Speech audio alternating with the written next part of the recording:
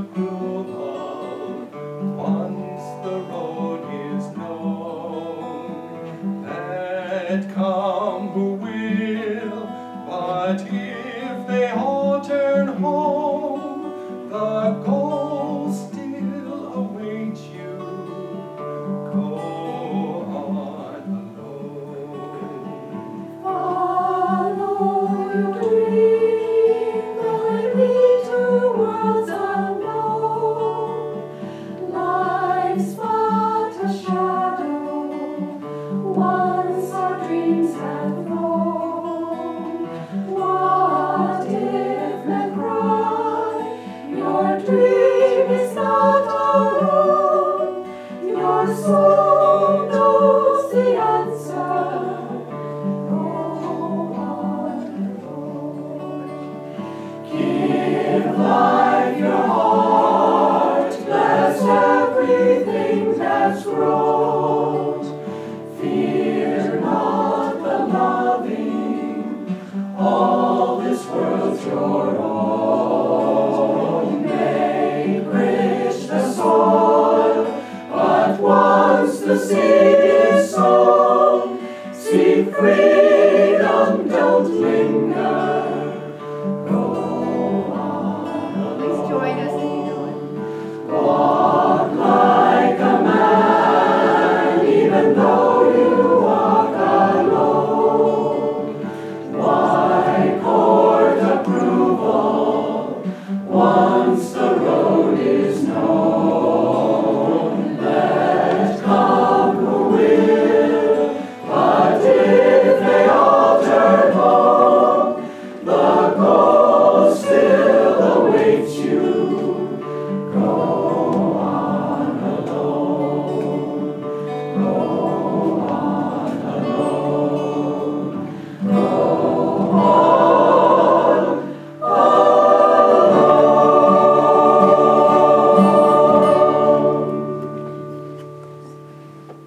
Good morning. I'd like to welcome you all. My name is Ananta. This is Maria. And for those of you who are here for the first time, we're honored to have you as our guests. And we're going to begin with the rays of the one light, which is parallel passages from the Bible and the Gita based on the teachings of Paramahansa Yogananda. Our topic this week is Victory Demands the Courage of Conviction. Truth is one and eternal. Realize oneness with it in your deathless self within. The following commentary is based on the teachings of Paramahansa Yogananda. Jesus Christ said in the Gospel of St. Matthew, "Think not that I am come to send peace on earth. I come not to send peace, but a sword. For I am come to set a man at variance against his father, and the daughter against her mother, and the daughter-in-law against her mother-in-law. And a man's foes shall be they of his own household. He that loveth father or mother more than me is not worthy of me, and he that loveth son or daughter more than me is not worthy of me. And he that taketh not his cross and followeth after me is not worthy of me. He that findeth, that is to say, that clingeth to his life, shall lose it. And he that loseth, in other words, that giveth up his life for my sake, shall find it." God tests the firmness of our faith. The sword described here is the sword of discrimination. The struggle Jesus describes is not a war against unknown enemies, but the struggle with our own attachment to all that is nearest and dearest to us, humanly speaking. Ultimately, it is a war against the ego itself and against anything with which we surround ourselves to bolster the ego's fragile sense of security. When Yogananda, as a boy, fled to the Himalayas to embrace a life of solitary meditation, he was apprehended by his older brother Ananta and brought home again. At a certain point, before he would accept defeat, he whispered to his friend Amar, his companion on the flight, "Let us slip away when opportunity offers. We can go on foot to Rishikesh." But Amar, whose brother had accompanied Ananta, had turned pessimist, disclaiming any intention of continuing their adventure. Yogananda's memorable comment on Amar's refusal was, he was enjoying the familial warmth. The spiritual warrior rejects that familial warmth. Rather, he claims the whole universe as his home.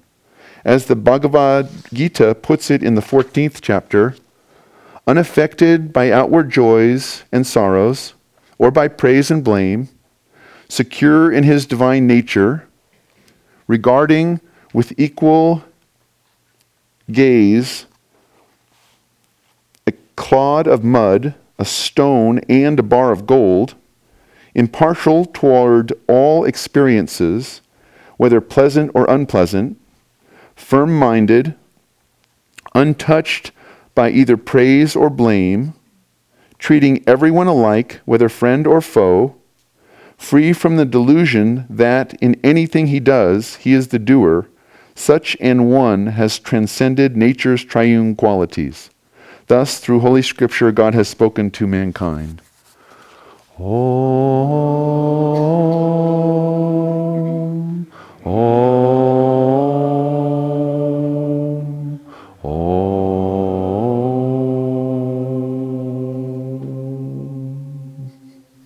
Going to read from Yogananda's Whispers from Eternity. I'm very glad I get to read this particular one today. This is, Make me a lion of thy all-conquering wisdom. I, a lion cub of the Divine Mother, found myself thrown into life among the sheep of human frailties, of fear, failure, and disease. Living long among them, I learned to bleat with weakness, forgetting my lion nature and its roars, which could frighten away all petty, pestering sorrows. O Lion of realization, thou didst drag me away from those bleating sheep to the mere smooth waters of meditation. There didst thou cry, gaze, but I held my eyes tightly shut, bleeding with fear. Thy roar of wisdom then reverberated through my body. Thou madest me, by hand shaking and spiritual urging, open my eyes, and there, lo, in the crystal pool of my inner peace, I saw my features to be even as thine own. Now I know myself as the lion of cosmic power. I will bleat no more with fear, weakness, and suffering, for I roar now with vibrant almighty power. I bound about through the forest of all experiences, seizing little creatures of vexing worries, timid fears, and wild hyenas of disbelief, devouring them ruthlessly. O Lion of immortality, roar through me thy all-conquering power of wisdom.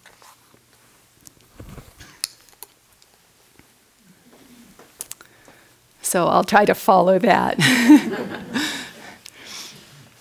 At Ananda, we put out so much energy to try to welcome people and make them genuinely feel at home here at a Sunday service, here in this community, whatever their path, whatever their spiritual affiliation. And if you're here for the first time to a Sunday service, if you're viewing this online for the first time, if you're hearing this biblical passage for the first time, you might be thinking, I don't want to do that. I don't want challenges in my life. I don't want difficulty. I don't want disharmony. I want to get along. I want things to be fine. And this is exactly what we would expect in response from our egos. This is where our egos are at. They're looking for that comfort zone. They're looking for that reality that's going to reinforce the ego. And they don't want to, the ego doesn't want to have the boat rocked. The ego doesn't want to have disharmony. It wants to be well received. It wants everything to go just right and just so very smoothly. And yet the soul feels through a passage like this, when you go deep with it, when you try to tune into it, what is imparted in a passage like this is incredible power, incredible strength. And for the devotee thrives on that, feeds on that, because it's that kind of firmness, that kind of clarity that's going to see us through the path and continue to inspire us no matter what comes. Yogananda was apprehended many times by his brother, by his family, deterred by his father, even ridiculed by relations and family members.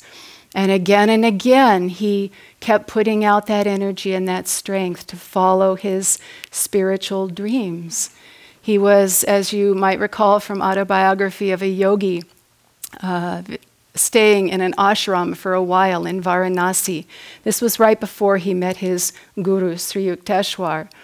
And in that ashram, naturally, he expected to find spiritual support and the inspiration of fellow devotees. And there was a little attic room there. It reminded him of the attic room that was at his home where he grew up on Forbes Garpar Road. And of that attic room in Calcutta, he said it was sacred to him because that's where he found God. So there was this attic room in this ashram, and in the early morning hours, he would race up there and meditate for long hours. And the others in the ashram, those who he wished and hoped to be inspired by and join with in deep spiritual pursuit, they would call after him, "Don't try to find God too soon." And, here we are in this world, even amongst devotees, amongst all kinds, and all manner of things are set up to challenge the devotee, to challenge the disciple, family, children. I'm glad you have the little one here. Life is full of challenges, and they come in all shapes, in all forms. I remember when I had just made the decision to live here at Ananda. And it's not like I really understood it all by any means. I really couldn't see as far as the horizon what was ahead of me, but I felt in my heart that I wanted to be here, and I made that decision. And that very day in the mail, I got a letter, and it was a letter offering me full-time employment at a place where I had volunteered a couple years. It was a free women's health clinic in Portland. And they were offering me the position of co-managing this clinic, a position that didn't exist when I was working there as a volunteer. And I looked at that letter. It was typewritten and formal. It was through a friend of mine who was seeking that job opportunity for me. And I looked at it and I smiled. I recognized Divine Mother there, and I knew it was a test. I'd made up my mind, but she was making sure.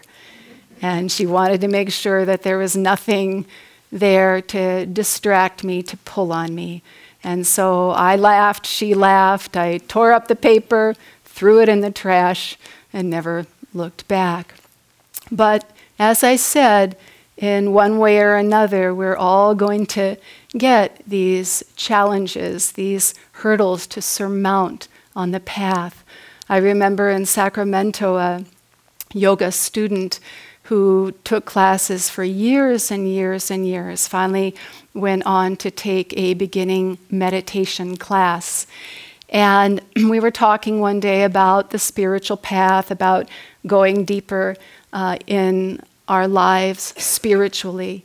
And she said to me, "As soon as my grandchildren are grown, then I will put my energy behind meditation." And we laugh, but we all have something there that's out in front of us that competes for our attention, that we might feel we need to take care of and do. But in fact, what this reading is so clearly saying is we don't have time to put it off. We can't set it out there into the future when everything in our life gets neatly packaged and in order and taken care of. Yogananda said, the time is now. The time for knowing God is now. And he said that as a strong affirmation, as a strong command, to be sure, but he said that addressing our soul, seeing that within each one of us there is the ability now, there is the opportunity now. We have these techniques of liberation. And so it is now, and we have to make it now, whether it's with family, whether it's with children, whether it's with job, whether it's with relationship, environment, whatever it is, through all of those things right now, because we can't wait. There isn't time to wait. There's that wonderful story of Teresa of Avila, and she is her life, she said, for the first 30 years, she was at odds with herself. She had her foot in two camps, in the world, in the spirit, and she couldn't make a decision and constantly just tugged from both sides. And she was a beautiful woman, evidently. And many men were very interested in her and sought her company.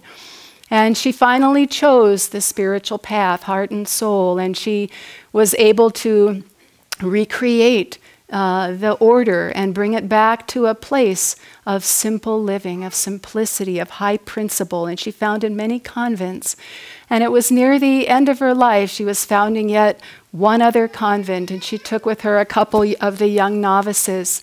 And they were going to this place to found this new convent, and it was stormy, but they went anyway. And it was a raging storm, it was a violent storm, and the stream was swollen, and they headed across in this carriage, and the carriage was just completely swept asunder, all of their belongings, everything, just splintered apart and down the river. And she ends up on the bank. And she's, why, Lord, why? And she's praying to Jesus, and she doesn't understand, why is this happening? This is a good cause. This is a noble cause, a noble endeavor.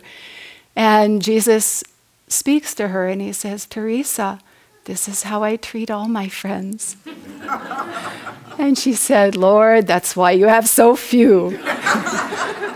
But it is like that on this spiritual path. We can't deny that. We can't say it's not. When we pit the ego against God and spirit, there's a battle there. There's a battlefield.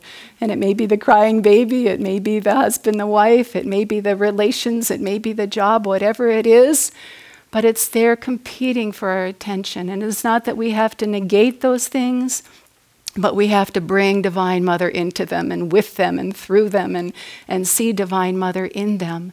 And to be strong in that. You look at the life of Swamiji, and he was there when Master talked about World Brotherhood colonies. And he says of that instance, he was the only one there, evidently. I mean, we see it now because no one else has really come forth with that, a couple. Other communities have been tried, and endeavors have had energy put behind them. But you look at it now, and he was the only one who took that up. And he said when he heard that speech, when he heard Master talk about World Brotherhood colonies, was such just on fire about the need for them, for people to come together spiritually and support spiritual realization at this time in this life. And he said he vowed that he would take up that work and see it through. Now, if we think about that, Master left shortly after that. He was gone. He was out of the body. Not really gone, but he wasn't there as a physical, I have a question. Can you answer this? Where should I start this community? Should I, no one told him, write a book, write cooperative communities, how to start them and why, which is Cities of Light, most recently, I think. And, but no one told him when to write that, how to write that, where to find the land, all of this. For all of those years, against incredible odds, and people saying you can't do it, you're out of tune if you do it, it's not right, etc., he just stayed in there with it. He stayed in there with it. The courage that took. Devi, in her book, Faith is My Armor, a beautiful book of the life of Swami Kriyananda. And in the first number of pages, she relates an instance in which she was speaking with him. And she said to him, I don't think I could have the strength. I'm not sure I would have the strength to do this kind of thing, to meet up against these obstacles if it were mine to do. And Swamiji answered her and he said, I didn't think I had the strength either, but faith is my armor. So beautiful. And we have to be strong in our faith. Those challenges aren't because we've done something wrong.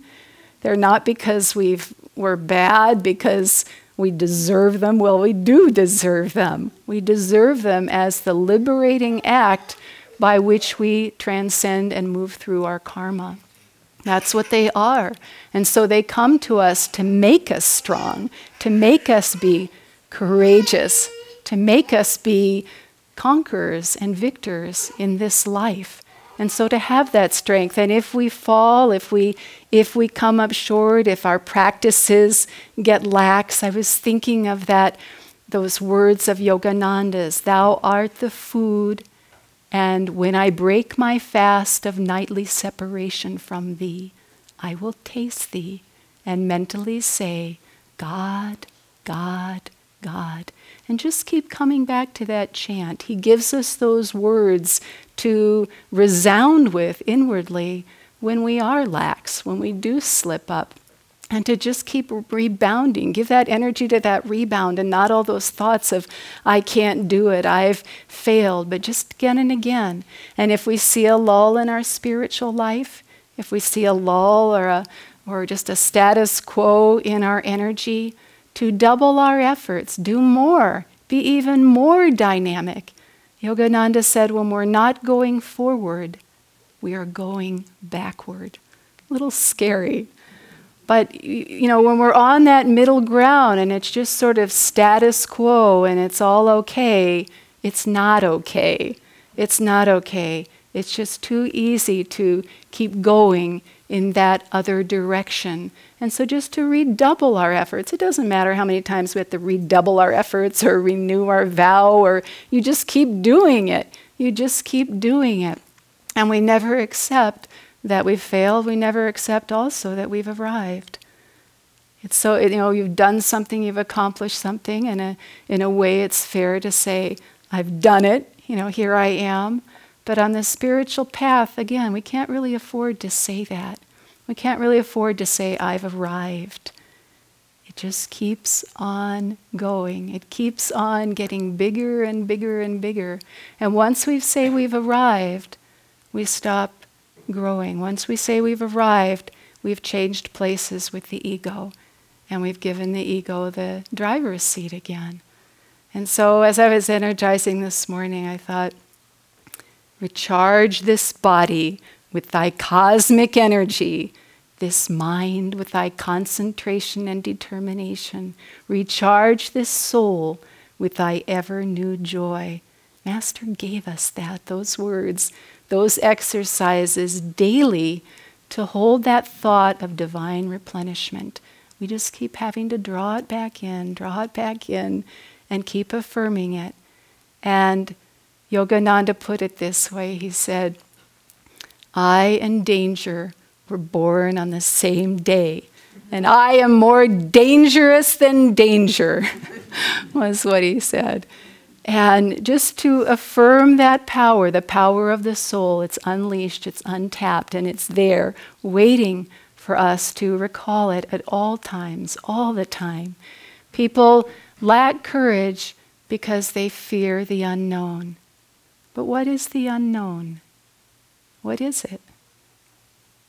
We don't have to fear the unknown. We know the end of this story. As devotees, Master tells us we're all going to the light.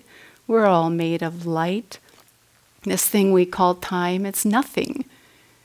We're all going to the light. We're all going to be in that bliss that the Masters are now experiencing.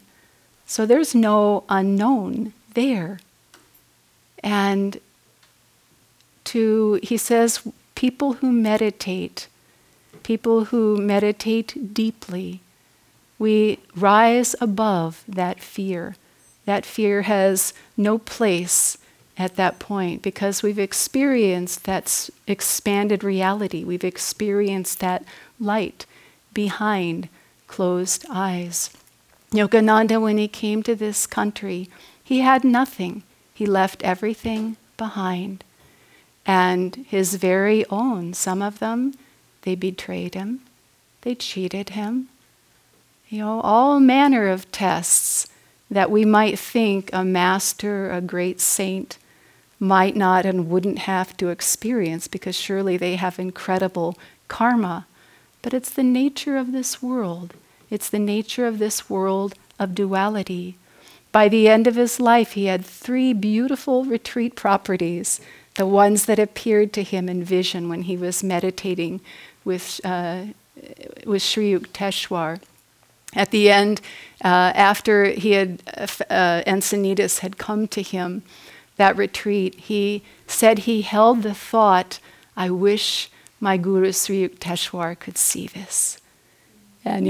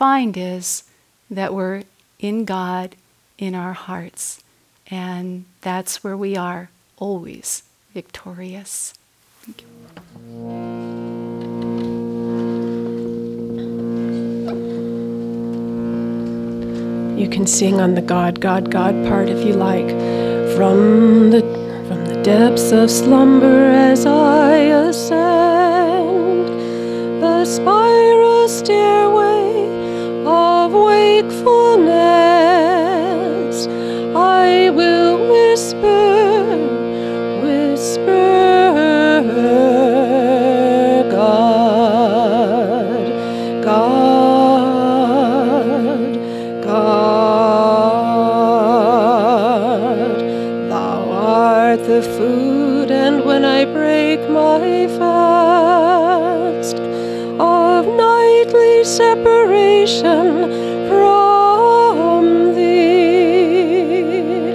I will taste thee and mentally say, God, God, God. No matter where I go, the spotlight of my mind will ever keep turning on thee, and in the battle din of activity, my silent war cry will be, God, God, God. When boisterous storms of trial shriek, and when worries howl at me, I will drown their voices, loudly chanting, God, God, God. When my mind weaves dreams, dreams, with threads of memories, on that magic cloth will I emboss, God, God, God. Every night in time of deepest sleep, when my peace dreams and calls joy, joy, and joy comes chanting evermore, God, God, God. In waking, eating, dreaming, sleeping, serving, serving, meditating, chanting, divinely loving, my soul will constantly hum, unheard by any, God, God, God, God, God.